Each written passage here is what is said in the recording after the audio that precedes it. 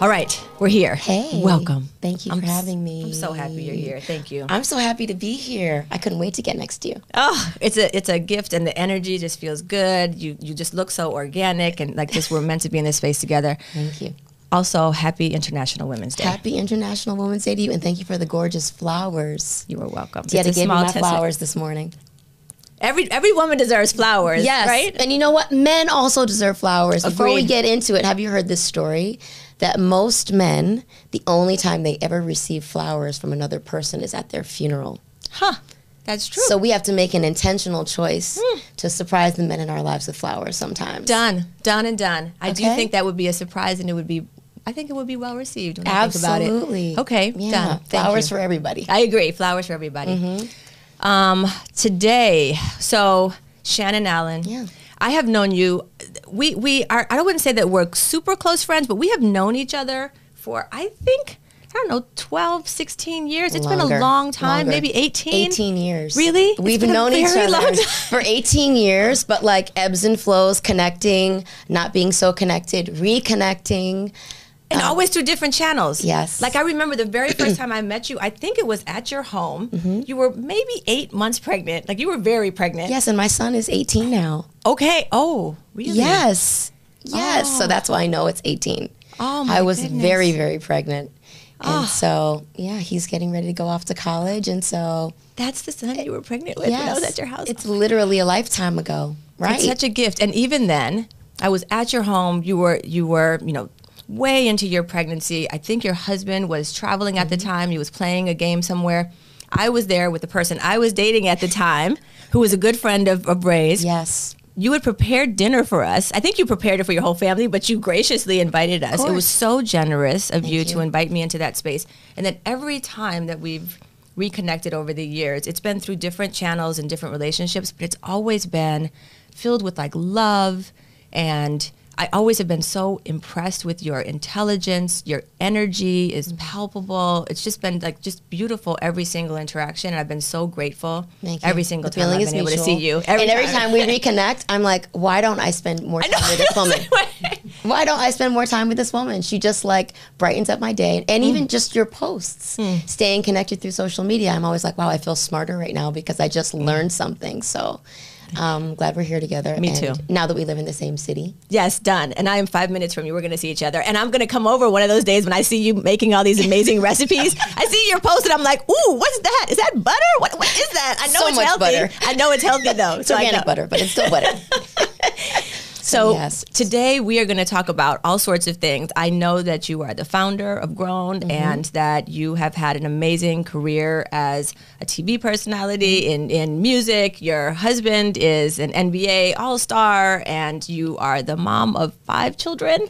5 plus 1 makes 6. 5 we have plus like a 1. bonus son right now. Our son's best friend lives with us, so he's been with us for 3 years. So 1 girl and 5 boys. So literally we live in a frat house. Like you're like, how do you define yourself? And I'm like, I'm Shannon Allen and I am running a frat house. It's the most authentic that's a great description I have. I mean, it literally, that's it. It's just like the testosterone zone. But it's the best part of my life, you know? It's like we do everything loud and with extra cheese. Like it's just kind of where we're at this point in life. But you know what's really amazing? It truly is, and you know this, being a mom of boys. Yes. Right? Yes. That I feel so grateful and blessed that part of my destiny in this lifetime is to be a woman and a mother. Because it's not guaranteed. Yep. And so many of us have unique experiences as women. Yeah. Anyone that defines themselves or identifies as a woman, we all have a unique experience. And it's a different kind of a journey with lots of ebbs and flows. And you're not guaranteed to be a mother in this lifetime. Yeah. And even though every mother's journey is different and how they define themselves as mother and how they get to be a mother, and even in my own house, I just told you I have a bonus son. Yep. right? Yep. And so I get to do some mothering for him, even though he has an amazing mother. Yep. And I'm a bonus mother to our daughter. Yep. Even though she's my only girl, she has an amazing biological mother. Yep. I've been blessed to share Tiara with, and she is by far, I mean, my gosh, she's the reason I wanted to be a parent again and again and again and again. So I do feel really just so grateful to God and the universe that these souls are in my life, and I have the opportunity to help guide them and lift them up. I love it. And it's so good to start with that gratitude. You're right. I have friends now. I'm 51, and I have friends. Damn, you look good. I'm sorry. Yeah, I'll take it. Thank you. That's the lighting. The lighting in here is working for me. Lighting is good, but I think it's happiness. not that good. I think happiness. Yeah. I think sometimes we wear happiness on the outside too. So when we feel really good, I feel like it shows, right? And so I definitely feel like I'd look happy, and I appreciate that for sure. But there's also people I know who are in their good friends who are in their early and mid 40s now or approaching 50 who haven't had children, who have been pursuing something else, or it hasn't worked out in the way that they've wanted. Sure. And now they're really wrestling with that. And so to pause and give gratitude for the opportunity to have this really, special experience of motherhood is absolutely important. I had kind of the opposite, right? Like I was a singer. I was in a girl group on Motown Records, signed by the late, great Andre Harrell. Rest in peace, Andre. Thank you for making my dream come true. I was an actor. I met my husband, Ray, who was, as you mentioned, arguably the greatest three-point shooter in NBA history, Hall of Famer, NBA All-Star, two-time NBA champion. We were really young when we met. I was 21, he was 20. We've been together almost 28 years now. Wow. And he always knew he wanted a big family. He already had this beautiful little girl. When we met, she was almost 3. And he knew, he's the middle child of 5. And I don't know if we mentioned, but my mother-in-law is actually here in the studio with us today. Hello, Miss Allen. Bring your mother-in-law to work day. I love it. And so they grew up on an Air Force base, and they had a huge family. And so he knew, like, I want to have a big family. And I was kind of like, I don't have any interest in having kids. I was the oldest of 3 girls. And all of the women in my family were single black women. They raised their kids. Really? They paid all the bills. They sent everybody to college. And there weren't a lot of men around. And it was a lot of work. And my mom and dad are still married, but that was really the only marriage. That was really the only visible partnership. And my mom was the breadwinner. She owned and operated a very successful black female-owned business, a real estate company. But she had some support where my aunts really were all brilliant, all had small businesses that they owned and worked, and they didn't have a partner. And I remember thinking, I can't do this. How are they doing this? Yep. How are they doing this? And so that was my feeling, it's not a guarantee that you're not going to be doing this alone. And I just take my hat off to all of these extraordinary women and some dads that are single dads that have to do it by themselves. And so that was kind of my thing. I'm a career person. Yeah. I have no interest in being a mom. Yeah. So what changed you? Was it love? Was it Ray's really good at negotiating? Ray's really good at. That's where we'll stop. No, I fell head over heels in love with him. And I saw what an incredible dad he was as a young father. Yeah. And I thought to myself, oh my God, and Tiara was so easy to love. I mean, so easy to love, and we spent so much time together. And kudos to her mom, because she really allowed me to develop my own relationship with Tiara and never made me feel like you can't really love my daughter fully. I love that. It was never a, she's not your mom type of a deal. It was like, listen, when I'm not physically present, Shannon is the boss. That's a beautiful opportunity. It's so young for Tiara. For you and for Ray and for Tiara's mom, but also for Tiara to understand that love can be abundant and expansive and come from so many different places. What a gift to her. And a gift to me, because I got an opportunity to learn how to not be selfish and love someone else. And I just thought to myself, wow, if they can all be like this, I'm going to have to go ahead and give this man babies. And once I started, I just didn't stop. They're amazing. You have amazing children. Yeah. So the age range now is Tiara's 30. She's married, and we're about to be grandparents.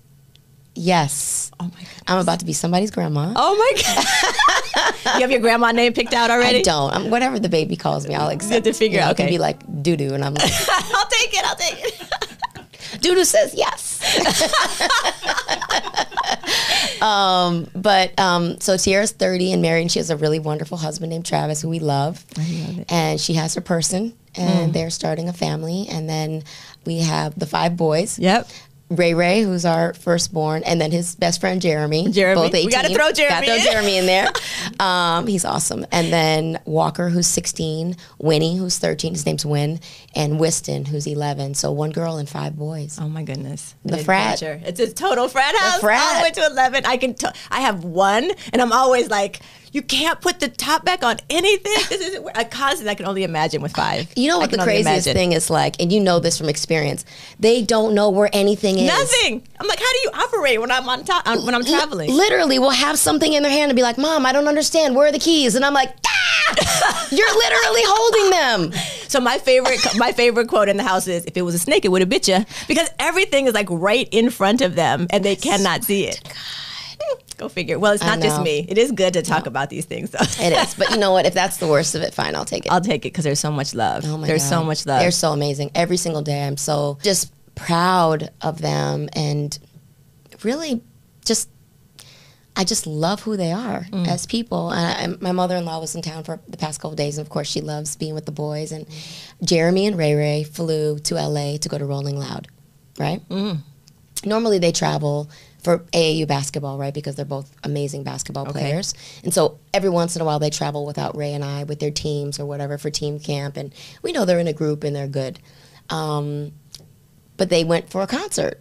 And so like my mom and my sister are like, wait a minute, what do you mean? They're flying to LA to go to a concert and they're going to be on their own. And how do you feel about this? And, are they going to be safe? And of course, like, there was like a fire breather at Rolling Loud and like people caught on fire, but everybody was okay. Thank God. That was an after effect. But I just was like, listen, I trust them. Yeah. And they're such good people and they love music. And I am a music lover, and Ray is a music lover. And on the weekends, if they don't have games, like Ray and I are in this vintage record store digging through the crates. Oh, I love it. Me too. And like he'll go, we'll go home and he's like playing me records and spinning me stuff. And it's just such an incredible thing that we have. And I want to encourage that. And I don't want him to live in fear, as scary as the world is. I want him to have experiences. And by the way, he's going to make mistakes. Jeremy's going to make mistakes. We made mistakes. I make mistakes every single day. And I think part of the issue that we're dealing with in our society now is that our children of color, Black kids, aren't allowed to make mistakes. And that's a real problem. Because how do you learn? How do you grow? How do you develop skill, it's confidence, competence? I agree. Or a major aggression. Major aggression. It's interesting because over the last, I would say like 6 months, I've really been sitting with my own intention. I'm a very spiritual person and I focus on particular kind of intentions. And one of them has been, it continues to be, letting go of fear. And not living in fear. And the fear, I have all sorts of fear about all sorts of things, right? But I'm not, the thing that I'm most wanting to let go of is the fear for my son. I'm like, that's me. A hard one. I have to ingest that fear, but I don't have to give it to him. If I have to deal with it, that has to be me. But I don't want him to grow up in a fear-based mentality because that's going to affect how he sees the world. I want him to be smart. I want him to be mindful. I want him to keep his head be on careful. A swivel. Absolutely. But I also don't want his natural orientation to be anchored to fear because that's a really diminishing place to live from. And so I'm always trying to figure out, how do I make sure that my kind of concern for his welfare, his safety, will other people see him with the loving eyes that I see him with and give him the benefit of the doubt? How do I assure that? And I'm like, I can't assure it. What I can do is I can do the very best I can by him. I can give him, the tools. I can give him the guidance. But I have to just pray and, and hope, and also give him the space to try and to learn, because those experiences are going to be absolutely necessary for him to try to kind of navigate the rest of his life's journey. And to live an authentic, full life. Absolutely. Right? Yep. And I totally hear you, and I'm right there with you, because I have a lot of fear around my boy's safety in the world. And it can be crippling, and it can be terrifying, and you can get into a position where you're like, and I found it actually triggered for me when I realized that I was procrastinating on booking his flight. You know, normally, I mean, I got his tickets. Those came in the FedEx. You know, he already knew what he was going to be wearing. He got the fresh haircut. You know, Jeremy was getting his hair braided. They were ready to go. And I had made arrangements for the hotel, but I procrastinated on booking the flight until 4 days before they had to leave town. That's really unlike me. And I just said, you know what? You got to just do this. Yeah. You got to do this because you know how important it is to him, and he's going to be okay. And I literally just prayed on it. Yep. I just covered him in the blood of Jesus. Yep. You know, I called my mom and my aunts and was like, I need you guys to be prayer warriors for me this weekend. Keep Ray Ray in positive thoughts. And then I just let it go. Yep. And I just wanted him to have an amazing time, and he did have an amazing time. I love it. And then that gives him confidence. It also helps build his competence, right? And it also gives you both of those things as well. Like, okay, got it. I'm watching him do the thing that I was afraid for him to do, but he did it well.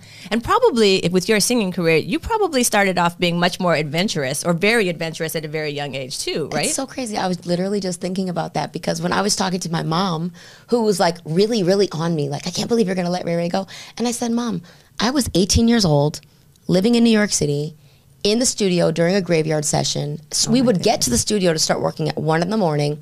with nothing but men. For years, I didn't even have a cell phone to communicate with you. This was pre-pager. And she was like, oh, she's a fine. She didn't even know. She didn't even know where I was 90% of the time. And I'm like, why were you so confident that I was going to be alive? And she was like, well, I had faith in you. And I'm like, exactly. And I have faith in him. I love it. And I have faith in Ray and Jeremy to make good decisions. I love it. And they did. They did. And they did. And we survived.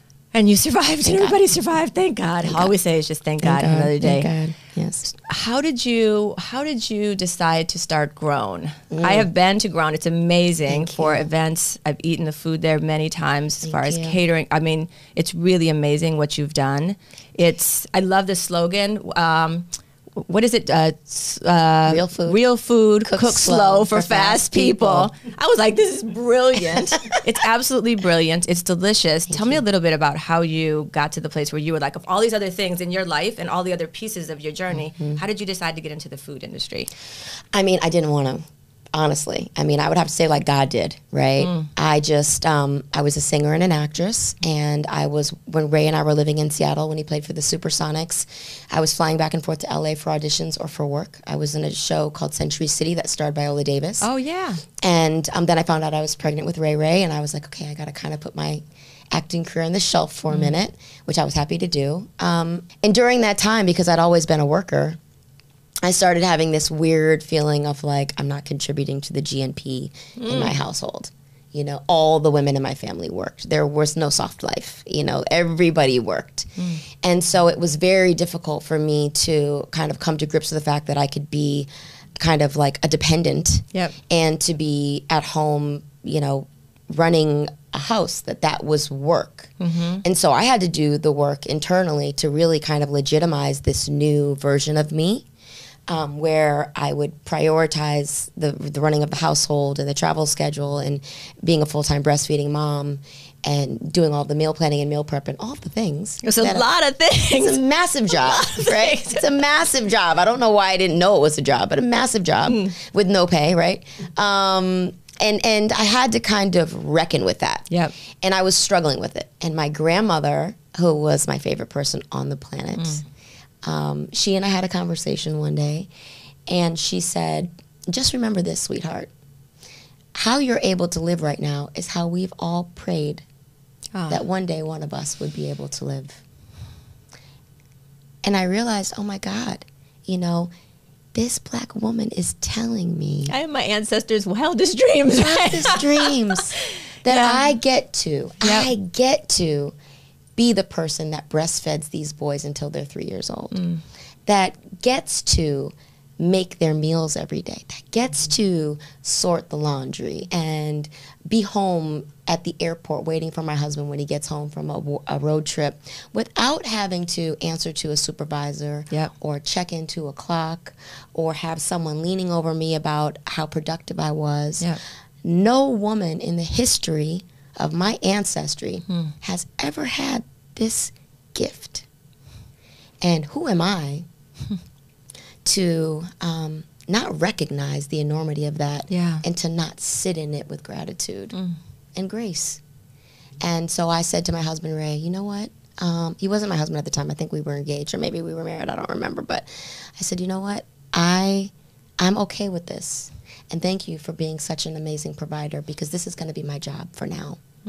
And then I just, I had Tiara, who I was a full-time bonus mom for, and then I had Ray Ray, and then Walker, and then Winnie and Whiston, back to back. I mean, I breastfed for 12 years. Oh, my goodness. Exactly. I was like two boob junction, I was like a walking vending machine.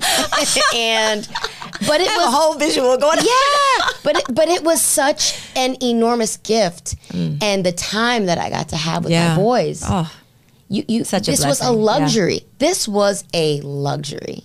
And so I really got to sit in that. And then we were living in Boston. We got traded to Boston, and our middle child, Walker, was diagnosed with type 1 diabetes in a very dramatic fashion. We almost lost him. Ray and the Boston Celtics were competing against the late, great Kobe Bryant and the LA Lakers. We were in Los Angeles in 2008 for the finals. And we were kicking butt. I mean, Ray had, I think, game 4, 24 points in the fourth quarter. 8 3-pointers. I mean, it was like a record. Nobody had ever had that many 3-pointers in a fourth quarter in a finals game. And it was really interesting because there was 35 of us, my mother-in-law, my sister-in-laws, all the kids, the nieces, the nephews, whatever. I think my parents were out there.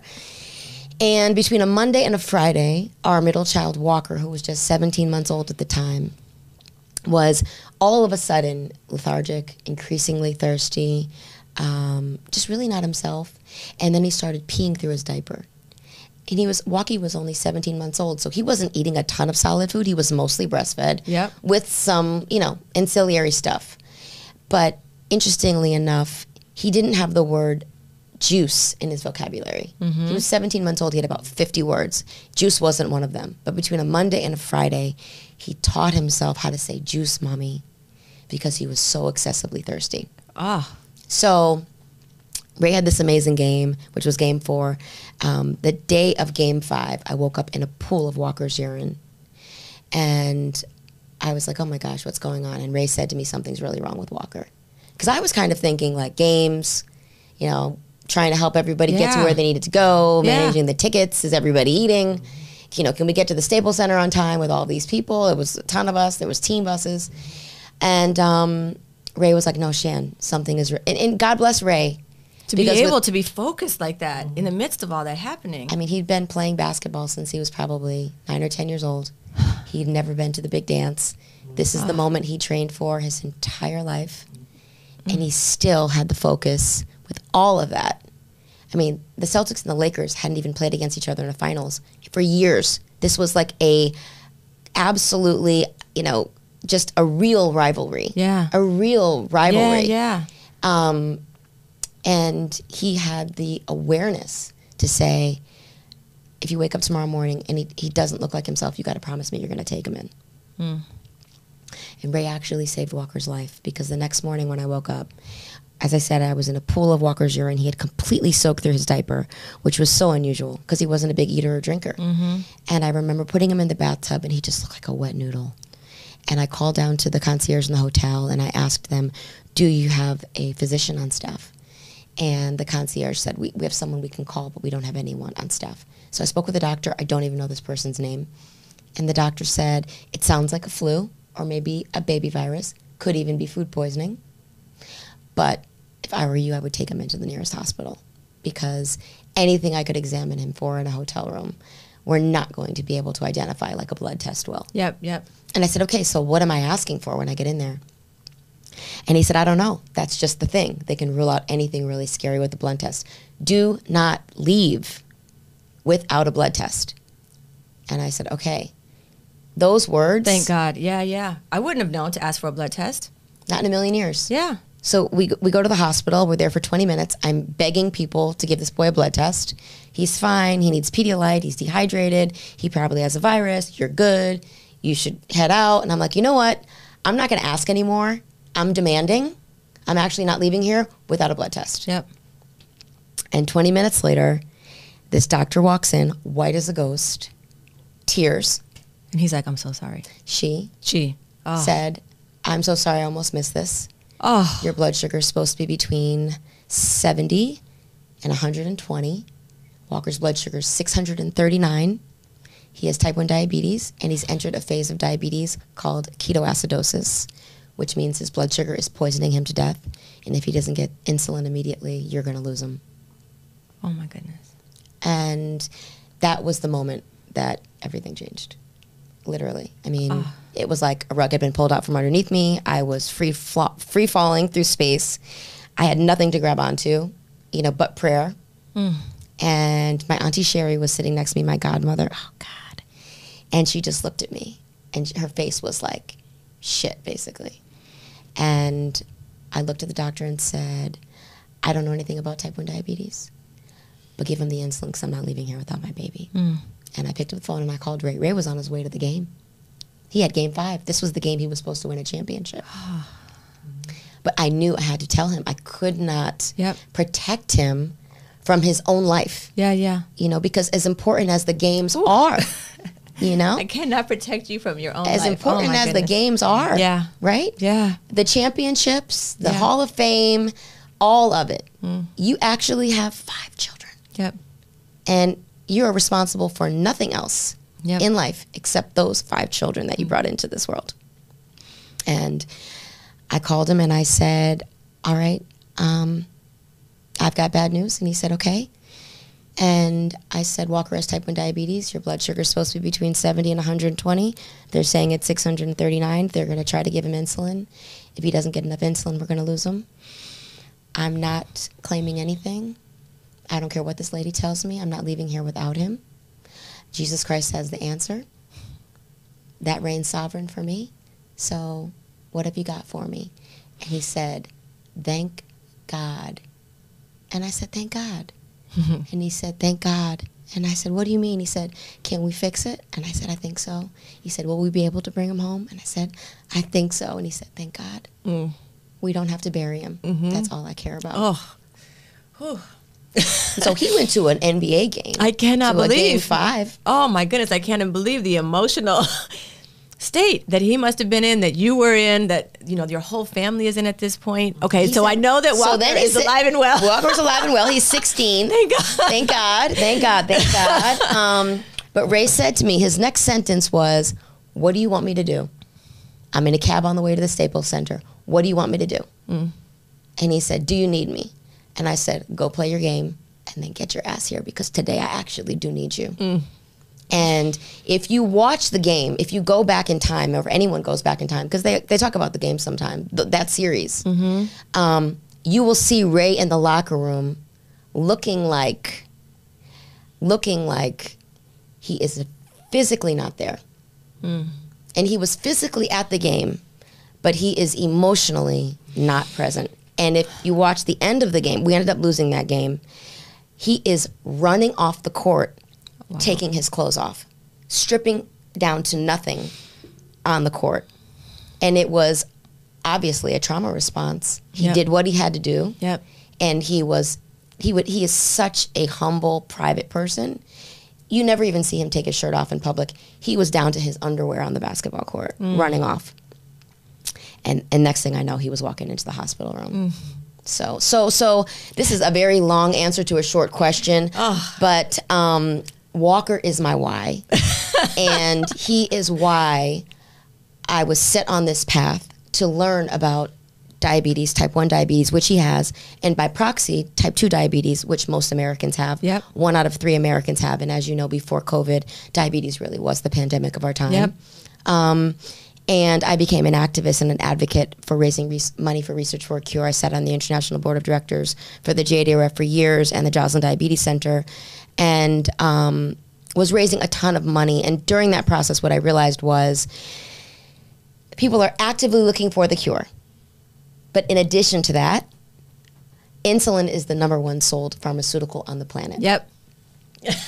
Okay? So there's a lot at play here. And I realized that something else needed to be done. And I was on my way to Whole Foods one night to buy groceries, and Walker had an extremely low blood sugar in his car seat. And I realized in that moment I needed food from a drive-through window. And everything coming out of a drive-through window was a food-like substance. Yep. Stuff that goes from a freezer to a fryer later. And what I really wanted for my baby, who was already insulin dependent, was like gluten-free panko encrusted chicken tender. You know? That sounds amazing. Yeah. Or like a bowl of chicken tortilla soup, you know? And I couldn't get that. And a donut wasn't going to cut it. And a taco with 98 ingredients wasn't going to cut it. And I realized in that moment that somebody needed to have big enough balls to reinvent fast food. So that's what I did. Love it. And that was the moment that Grown was born. Oh my God, I can't take it. Long answer to a short question. Oh, it's a beautiful why. It's a beautiful why. And it's, I'm so grateful because Grown has just prospered. It's doing incredibly well. And this is our year to scale, so I'm putting that all in God's hands. Yes, the manifestation begins right now. We'll hopefully we all are like throwing our prayers in for that and contributing happily. How is it that you've gotten through like the last 4 years in particular with COVID, with the racial equity movement, all of that? How is it as an entrepreneur and somebody who's actually been trying to navigate so many things closing down, so many shifts in the workplace, so many expectations kind of changing? How have you navigated that? It's been hard. I mean, I always say like with a messy bun, Jesus Christ, and lots of coffee because I don't know how to do it other than that. It's a great t-shirt. Right? It's just been so difficult, and I've had to really rely on prayer. And my family, I mean, my mom, I'm almost 50 years old, but during COVID, when I would get in a pinch and I didn't know how I was going to make payroll, I would call my mom.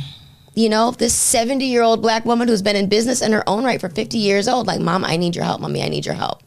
And she's like, I got you. Until they put me in the ground, you're my responsibility. I love it. Imagine that. That's a great response. That's a great mom. Right? Yeah. And so, you know, I think obviously, like most businesses in our area, we were really lucky that we already had a drive-through, which is the thing everyone tried to convince me against, right? Like, why can't you just make a great fast casual restaurant? Why does it have to be an organic certified facility? And why do you have to have a drive-through? And I'm like, well, I've got 6 kids. If I'm on a call and I need to get food, you know, right? I'm not able to get out of the car. Yeah. At the time, I had 4 car seats. Why are people discouraging you from having a drive-through? It's more expensive. It's more what? I think there's not a lot of real estate with existing drive-throughs, or at least there weren't when I came up with the idea in 2008. You know, traditional fast food reigned supreme. So there wasn't a lot of real estate like that. And I think the other thing that people were thinking of is if it's an organic certified facility and you're using real food, single ingredient foods, how are you going to be able to prepare those as quickly as, you know, something that someone's throwing in a microwave? Well, it's about prep. Yeah. Well, but also people's expectations shift. I know when I go to a coffee line, I'll sit sometimes 15 minutes and wait for a cup of coffee when my expectation growing up was that I made it at home, right? Coffee out on the run for $4 or $5 didn't exist. I think our expectations shift over time. And so what you're doing is kind of creating a path to a new cultural experience that I think people are willing to grow into. And obviously you were right. You had that vision. And I think also there's a stigma associated with the words fast food, but that's why I use it. Because the problem is not the experience. I mean, it's not like people don't need things quick. We need them quicker. Yep. But the issue is the quality of the ingredients and the opportunity of what's being provided is what's falling short. Yep. So if you can meet people's level of expectation by providing exceptional quality, single ingredient foods, nutrient dense meals, organic certification, made by people that absolutely love food and that eat there every day. Yep. You know, that have an employee meal off the menu and are being paid fairly, a real living wage, offered insurance, paid vacations, people that are treated with dignity, then the experience changes. Yeah. That's wonderful. It's a quality thing. I don't think the words fast food are dirty words. Right. But what's been offered in the past, you know, our desires and our tastes have changed. So we need to meet that level of expectation and I agree. exceed it. I love it that you're like, we're going to take these words and we're going to change the narrative around them and we're going to make them kind of evolve with where it is that we need and want to be. It's interesting to think about this. Like I told you, I think so much about kind of systems and equity, diversity and inclusion and how it is that we can truly have impact at the systems level. None of this like Band-Aid stuff, right, here and there, but instead at the systems level, where is it that we can intervene in ways that can truly have amazing impact on the kind of quality of the human condition, and the condition that, of climate and earth justice. And I think food is the common denominator. There are a lot of other systems, education and healthcare, but I think food is probably the most primary. And so for you to say, I really want to jump into that space in order to really create change and kind of get on the other side of well-being rather than trying to fix with kind of pharmaceuticals and drugs, things that we continuously break through food and other practices, really thinking proactively about how do we invest in who we want to be in a way that's really holistic. But it's interesting because there's so many patterns that people have, right? There's so many patterns that require people either interrogating and or breaking or changing in order for us to get to be able to, just at a personal level, let alone at other sorts of legislative and other sorts of levels. So it's interesting that you chose this ridiculously complicated industry. It's no punk, bitch. Fast food has been done one way for a very long time for a reason. Yeah. Right? But I'm really proud of it. I'm very proud of you. I'm really proud of it. And I believe that everybody deserves access to a grown. It should be affordable and accessible to every family.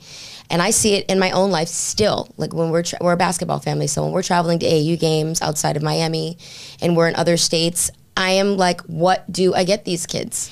What do I get them? There is nothing available for them out of a drive-through window. Even if you strip away the organic certification, you cannot get a fresh pressed green juice out of any drive-thru other than grown in America. You cannot get a piece of blackened grilled salmon with Brussels sprouts and sweet mashed potatoes out of any other drive-thru in America. Like, we did that. We did that. And we need to be able to do more of it to make everybody have access to it. And I think, as you mentioned, there is this real divide, and it's food racism. There is and classism. There's a real divide for who has access to the best stuff. And the scary thing is, we were the growers. My mom's parents had a strawberry farm. Her grandparents on the Cape, they're Cape Verdean, on the Cape in Massachusetts. And they grew everything. They grew kale, they do turnips, they do, sweet potatoes, they grew strawberries, they had goats and goat milk, and they provided all of that for their community. Acres and acres and acres of land, of farmland, and my mother-in-law's family members grew up farming. Right? So did I. My family. And so we were the purveyors of food. We were the growers of food. And we have now been put on the outside of having access to the best quality stuff. Our communities, for the large majority, are food deserts. And so there needs to be a lot of, and I'm really blessed and fortunate that one of my really good friends is a woman named Asha Walker, and she has an organization in Miami who you really should interview. Oh, I'd love to. It's called Health in the Hood, and she's brilliant. And she runs community gardens here in Miami, and she employs families from the community to work the gardens, and then everyone gets to come in and have bountiful fruits and vegetables that they grow as their harvest for free in their communities like Liberty City and Opelika. It's really incredible work. Like reestablishing our relationship with food and understanding the value of food. I feel like in the Black community, I grew up eating ridiculously bad food, and it was because it was cheap. It was cheap food-like substance. Everything was food-like. Everything was a cheese-like. Nothing. We were on the WIC program. Like, we would go in, and if we would get good quality food, we literally would be told by the cashier, you can't buy that with your food stamps. Right? That's intentional. Very intentional. So we'd be sent back to get the least expensive thing on the shelf that had ingredients that were unnameable. And over and over and over, but sitting there forever. If it doesn't expire ever, right, that's a problem. And then ingesting that for the entirety of our life. And then we wonder why our mortality rates are high, why our type 2 diabetes rates are high, why our obesity rates are high, why our mental health is the #1 killer of Black women. And it's like, well, what are we consuming? What are we consuming on every level? On every level, not just food. Not just food, but it starts with food. Absolutely. It starts with food. And people ask me sometimes, like, how do you get your kids to eat healthy food? How do you get your kids to eat broccoli? How do you get your kids to eat salad? And I haven't always been successful. One of my kids doesn't love vegetables. but still eats vegetables, but doesn't love. But I always say, start them young, get them in the kitchen with you. Yeah. It's real. There's a point of pride when you're a part of the preparation process. And I have one of my sons, Win. If I start cooking without him, he's mad at me. He's like, Mom, why'd you start without me? I love it. Why'd you start without me? He's like a little chef. He wants to be in there with me. And, I think we can say the same thing about gardening. We can say the same thing about getting our hands dirty and learning about soil health and why having access to real food matters. It does. And we have to, I agree with you. It's so socioeconomic in so many ways. We have to make it affordable. We have to make it accessible. And another thing I think we can do it from a systems level, because you were talking about systems. Yeah. And we work with the public school board here in Miami quite a bit, because my husband builds computer labs through his foundation, and he donates them to public middle schools. I think he's done 6 so far here, maybe 7 so far in Miami. I think all of them in Hartford, Connecticut, a bunch of them in Boston. And so we work with the Foundation for Miami Public Schools, and they do a really good job of trying to incorporate real food for kids. Nice. And there have been so many studies about how, especially during the pandemic, we were really tore off the Band-Aid at the ugliness of how many children are food insecure. Yep. And that was so evident during the pandemic. Kids didn't have access to Wi-Fi. They didn't have computers. They didn't have an ability to communicate with their teachers. Yep. They weren't able to get to their counselors, and they didn't have free breakfast and lunch They anymore. didn't have food. Yeah, they just didn't have food. And some kids were like, we have to just to eat. Yes. Yeah. And so they had a lot in Miami. There were a lot of drop-offs set up where restaurants like ours, but many, many restaurants were able to come in and provide healthy breakfasts and lunches every single day for kids that were able to get to school, whether that meant walking with a friend or whatever.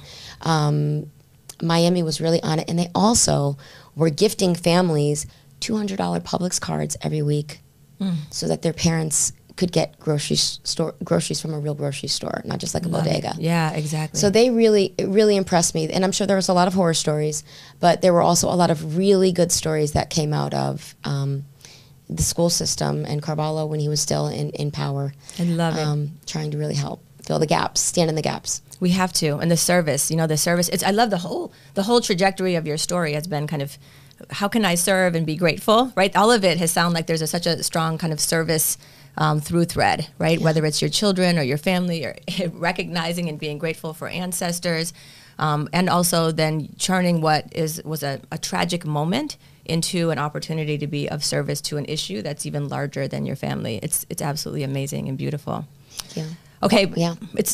Before we got started, you mentioned that there was an interesting equity, diversity, and inclusion issue something that's recently happening. I'm dying to dive in. I want to hear your thoughts on this. Okay, I'm ready. So, there's this interesting thing that's happening now with the misuse of the word woke. Right? Mm-hmm. Can we just pause about how obnoxious this is? It's obnoxious. It's so frustrating and obnoxious on so many levels. Something that, set out to be so intentional and to really acknowledge people that were awake and aware of what was going on around them. And trying. To make space for everyone. Yep. So that everyone feels welcome to sit at the table, has now been, vilified, absolutely, and contorted and twisted and perverted in a way that means something bad about wanting to hold space for people. Yep, and used in so many incorrect ways that it's embarrassing. Yep. So I'm dealing with this issue in my job. So I don't want to speak too much about it because it's an ongoing legal battle. Oh, it's legal. Ooh, juicy. But we're going to talk about it anyway. Okay. Oh, gosh. So I have a team member that worked with me. And one of the things I will say about the restaurant business is it is very unusual to have team members that have been with you for a very long time. Okay. We talked a little bit about culture and ethos earlier. Yep. And about what it is to be in a leadership position and how you keep people inspired. I think we talked about that before we got on camera. But that's a really big deal to me because by nature, I'm not a great leader. I love people and I treat every situation like a family. That's interesting. It's interesting you say that, because even though I talk about leadership and I'm really good at coaching leaders, for me to actually do the work every day, day in and out, day in and day out of leading in an organization is actually the hardest part of my world. Yeah. It's hard. Yeah. It's hard for me to be a manager of people, right? Because I don't want to be managed. And I'm not a rules follower. So for me, I love giving people autonomy to just, make mistakes. Try it. If it doesn't work, whatever. You got this. I'm a detail person and I like things to be carried out, but I'm not like my way or the highway. I'm like, hey, if you can think of a smarter way to do this, go for it. Let's do that. Yeah. Great ideas come from anywhere. Yep. It's not like some period with me at the top, like, oh, I'm the only person. I'm the grown woman. No. Yeah. But I can't work every position. Period. Right. Exactly. Yeah. Great ideas all the time come from people at every position in the company. Agreed. So that being said, I'm not a great manager of people, but in my leadership role as the CEO of this business, I have, in a lot of ways, modeled the organization of the restaurant group as a family. And treating people with dignity is really important to me. I want to treat people the way that I want to be treated, and I want to be seen and heard, and I want them to know that they're seen and heard. And so something that's really unusual about our business that is very antithetical to a traditional fast food experience is that we have a 66% retention rate. Fantastic. In wow. fast food, typically, every single position turns over at least 3 times every year. So if you have a general manager, you're going to have 3 general managers in a year. If you have a front of the house staff member that greets customers, you'll probably see, 3 to 6 of those in that position. Exhausting. Just constantly filling. Constantly filling, and it also is very expensive. Turnover is very, very expensive for businesses, not to mention morale. But we don't have that issue. I mean, our original dishwasher that started with us in 2015 is still at Grown. Hey, like, Anton we take Jones. Good care of it? Yeah. Hey, Anton. And so we've been really, really fortunate to have these amazing souls believe in the mission of Grown and to want to see it through. Yeah. And so one of my team members, who's been there for a while, exhibited some different kind of behavior that I hadn't seen before. And this was a valued member of the team, one of the highest paid members of the team, lots of responsibility, very, very good at their job, and had been with us since the beginning. And during, I would say, the fall of this year, used racist language at the job. Used a racial epithet. And loud enough so that everybody could hear. And we were in the middle of a massive catering for a professional sports team. And it was a high-stress day. We were feeding 250 people. It was a massive catered banquet. There were 30 people on staff. And the words were undeniably racist and incredibly hurtful to everybody in the building. We have a zero tolerance policy for discrimination of any kind. Yep. Ageism, racism, sexism, anybody that would speak about who someone loves or who they pray to or how they identify is just not acceptable at Grown. Yep. And I do have the entrepreneurial gene, and I come from entrepreneurs, but this is bigger than that. Yep. This is just about being a human being. Yep. My grandfather was the commissioner of minority small business for the state of Connecticut. What? Frank Silva. To this day, the set-aside programs that he built in the 60s are still there for black-owned businesses. Being an entrepreneur is something that was going to happen for me. Dealing with racism for all of us in sexism as women, and now ageism as we're getting older, is always something that we're dealing with, but not under my roof. Yeah, yeah. Right? This is totally unusual. This person has never done this before?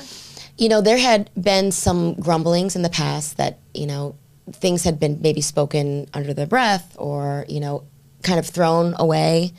But this was absolutely spoken in a manner that everybody in the restaurant just stopped. What happened? Like when everybody heard this? It was just like... Did you hear it? I wasn't there yet. I was already on my way to the venue for the catering event. So the team member that it was thrown to and meant to hurt and meant to humiliate called me and said, I've got to have a conversation with you about this. And I said, I'm going to see you in 10 minutes and we'll talk. And so we stepped aside and we had a conversation about what was said. And then I spoke to the other people that were there in earshot to hear it. And I told the gentleman that it was spoken to, you can leave this with me. And the next day I let the person go, the person who spoke these words. And, this was intentional. This was meant to hurt. This was meant to shame. Yeah. And it was so awful. I won't even repeat it because I wouldn't want it repeated. And so the next day I called this person myself with our director of operations on the phone and just said, today's your last day, or yesterday was your last day. And I want you to know why. And I went through all the things about our zero tolerance policy for racism. And I said, you know, this doesn't take away from the work that you've done here, because you've done great work here. This doesn't take away from the kind of employee you are or the contribution that you've made. But this will not be tolerated here. And, you know, you're welcome to come get your next check. But other than that, you're not welcome to be on the premises for any reason. And here's the mic drop. Yeah, I'm like, well, everything sounds exactly like... Does it sound like it was handled appropriately? It was perfectly textbook.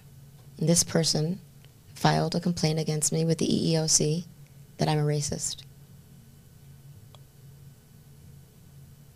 Yeah. For what did you do that was racist? Right, exactly. Yeah.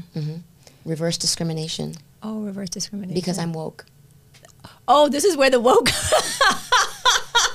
You're accused of being woke. You're guilty of being woke. I'm guilty of being woke. Well, allegedly. You're allegedly woke. We don't want to get ourselves into legal trouble. Really? Not only am I allegedly woke. Only in the state of Florida can you be allegedly woke and have it be like pursued legally.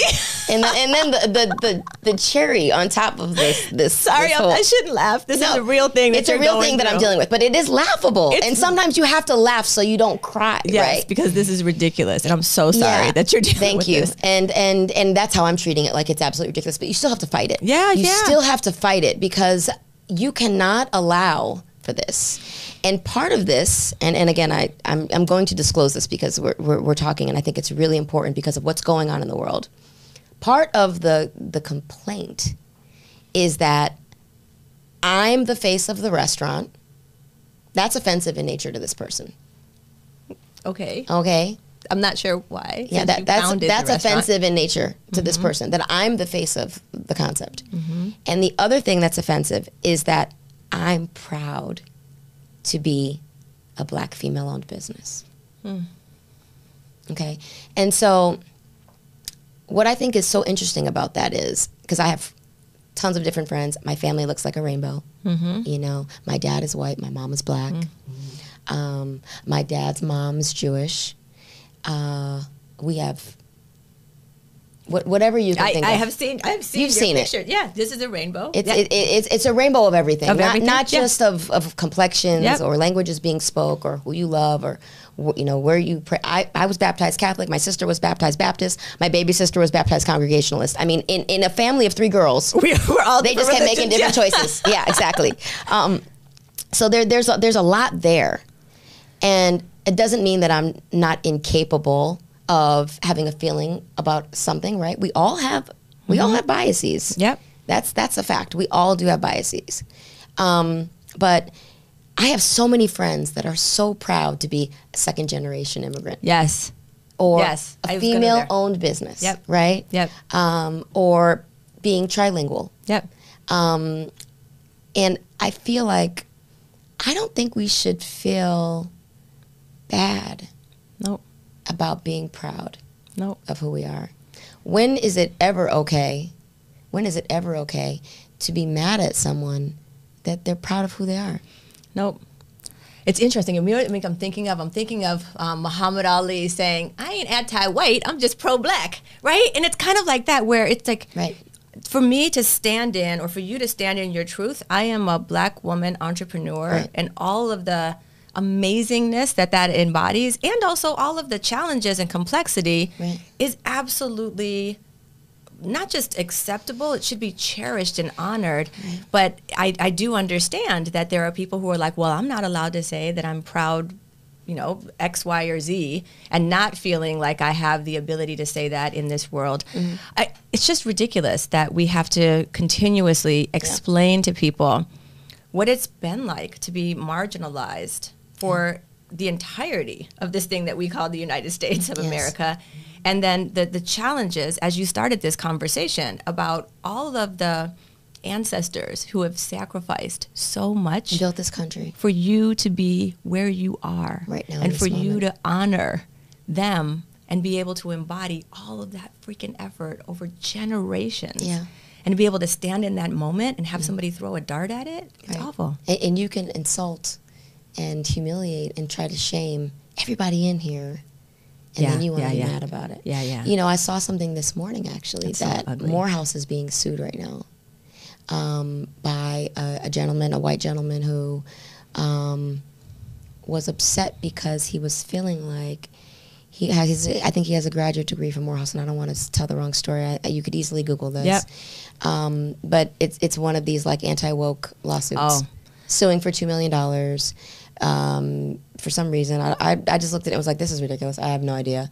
But it reminded me, there was a woman that was speaking about it, and she was saying, the thing that people don't understand, and you can speak to this because this is your work, the thing that people don't understand in America is that numbers don't make you a minority, okay? Because black, brown people, the AAPI community, when you put us all together, we're actually the majority of the population on the globe, okay? But it's not about the numbers. It's about the systems that were put in place to make you a minority. Right. As far as access, to resources, to food, to the healthcare system, to loans, you know, to being able to get married, to being able to love who you love, you know, to being able to have access to reproductive rights, or gender affirming care. I mean, those systems that are put in place and locked in place by officials and legislative branches that were designed to keep you out aren't about a numbers game. No, because it's always the very small minority from a numbers point of view, globally speaking, and in specific geographies that are making those decisions. And they wield disproportionate amounts of power. And that's the tricky part about what's happening, I think, in the United States, but in so many parts of the world right now, is that we have such concentrated wealth, such concentrated resources and allocations of power, and the gap between the have and the have-nots is continuing to grow at such exacerbated rates that it's making it kind of, you know, we have to be kind of persistent and kind of dogged, and we have to have people like you and like me and like Monique Idlet, who was here on another episode talking about at the systems level, absolutely, at the systems level, where is it that we can intervene in order to try to have some actual impact that's going to allow for the kinds of changes that are going to be social, legal, in practice, and expected. But we can't just, I also am really happy that you're not giving up, that you're not like, you know what, I'm just going to say, forget it. I just want to wash my hands of it and walk away. Because one of the other burdens that's unfortunately part of, I think, a lot of our journey, once we choose to get in the arena, like you've done, is to have to fight sometimes. We always have to fight. To have to stay the course. Every day's a battle. Every day's a battle, but to have to fight something that's ridiculous. When I used to be the director of a human rights office for a city government, I had the early part of my career literally delegated or designated to people coming to me with complaints of discrimination. So this person, this employee would have come to me to do the investigation, and then I would have had to mediate it, and I would have had to make the decision. I have really clear perspective about this is ridiculous. It's a ridiculous claim, but it's still going to cost you time, effort, emotional, your legal bills, your ethos in your company. You probably have your other employees trying to figure out what this means for us. And it was retaliatory in nature. It was retaliatory. It's awful. Right. But the opportunity that you have is to then bring the conversation back to your organization and say, okay, that was the really beautiful part. Yeah. And I think the reaction to the action from the team perspective is now the team is so bound. Yeah. I bet that there was like, they're feeling eye of the tiger. They're feeling so empowered. You know, people feel seen and heard that they matter. That the humiliation didn't stick. That something evil or cruel didn't win. And you know, when I was talking to my husband about it later, I said, listen, we have a daughter and 5 sons. And a couple of our boys work already out in the world, you know, teaching basketball, coaching, working at facilities, whatever. And they're making a living on their own already for their own money. But they may or may not have a job where they work for someone in life. And this cannot fly. Yep, absolutely. Because if this was one of my boys, and I have to look at this young man, this gentleman that works with me, as if he were my brother, my father, my uncle, my son, in this moment? And how would I expect someone in a position of power to operate for my sons? I can't believe you started this story by saying you're not a great people leader. I don't really, that's not my takeaway. That's not my takeaway. Maybe I need to do a shift. A major shift. I would actually say that this is the most beautiful example of what leadership is and can be and should be now in 2023 and going forward. And this is what people want and expect. So you just sharing this story and helping people kind of feel seen and understood in today's work world, and to give example to other entrepreneurs and other CEOs and other people managers about what it means to really show up and what it means to double down on our organizational values and our personal values is such a gift. I love it. How can we say we don't have that we have a safe space for people to work? Yeah. If their very presence can be challenged, if their very identity can be challenged. I love it. Thank you. Oh my God. Well, it's ongoing. I'll keep you posted on how it goes. If you need a character reference, have the EEOC people call me. I'll happily. Yeah, if you need it. I hope it doesn't get to that. I don't think so. No, I hope it doesn't get to that. I can't imagine it will. Wow. Okay, so listen. I want to do a quick couple of questions to wrap us up. Okay. You ready? Rapid. So this one's going to be quick. This one's going to be this. I think you're going to do well on this one. Okay. I didn't tell you in advance, but I think with your music background. Is it like a one-word answer? Nope, not a one-word answer. All right. What is the current soundtrack of your life? Right now? Yep, right now. I've been listening to Rihanna's "Lift Me Up" on repeat. Oof. That's a good one. Oh, again, that one is so good. Yeah, I mean, just that song is everything. Yeah, I mean, it's just everything. That song is like incredible. Thames, incredible songwriter. Rihanna, amazing performance. Just phenomenal. Done. I love it. If you could give words of wisdom to your younger self, what would it be? To my younger self. Say 16. Yeah. Like just way back. Well, not that far back. Yeah, I mean. yeah. Man, I'm so proud of her. Good answer. I am. That's a good answer. I wouldn't change anything. Good answer. I was a risk taker then, and I'm a risk taker now. I didn't give a fuck what anybody thought about me then. I don't give a fuck what anybody thinks about me now. I love it. You know, if it's Jesus Christ, fine. Anybody else can take second place. I love it. I love it. Special love, shout out, recognition to a special woman in your life on this International Women's I'm going to Day. shout out my mother-in-law. Woo! Flo Allen Hobson. Yes! Because she raised a real man, okay? And we always say, women, may we love them, may we be them, may we raise them, may we also raise men that are feminists. Amazing. She raised a man that is a feminist, and he rides for me every single day, and I could not have dreamt of, prayed for, designed myself a more extraordinary man to love me and my kids than this woman's son. So thank you to you. And also to my mom, because I can never leave my mom.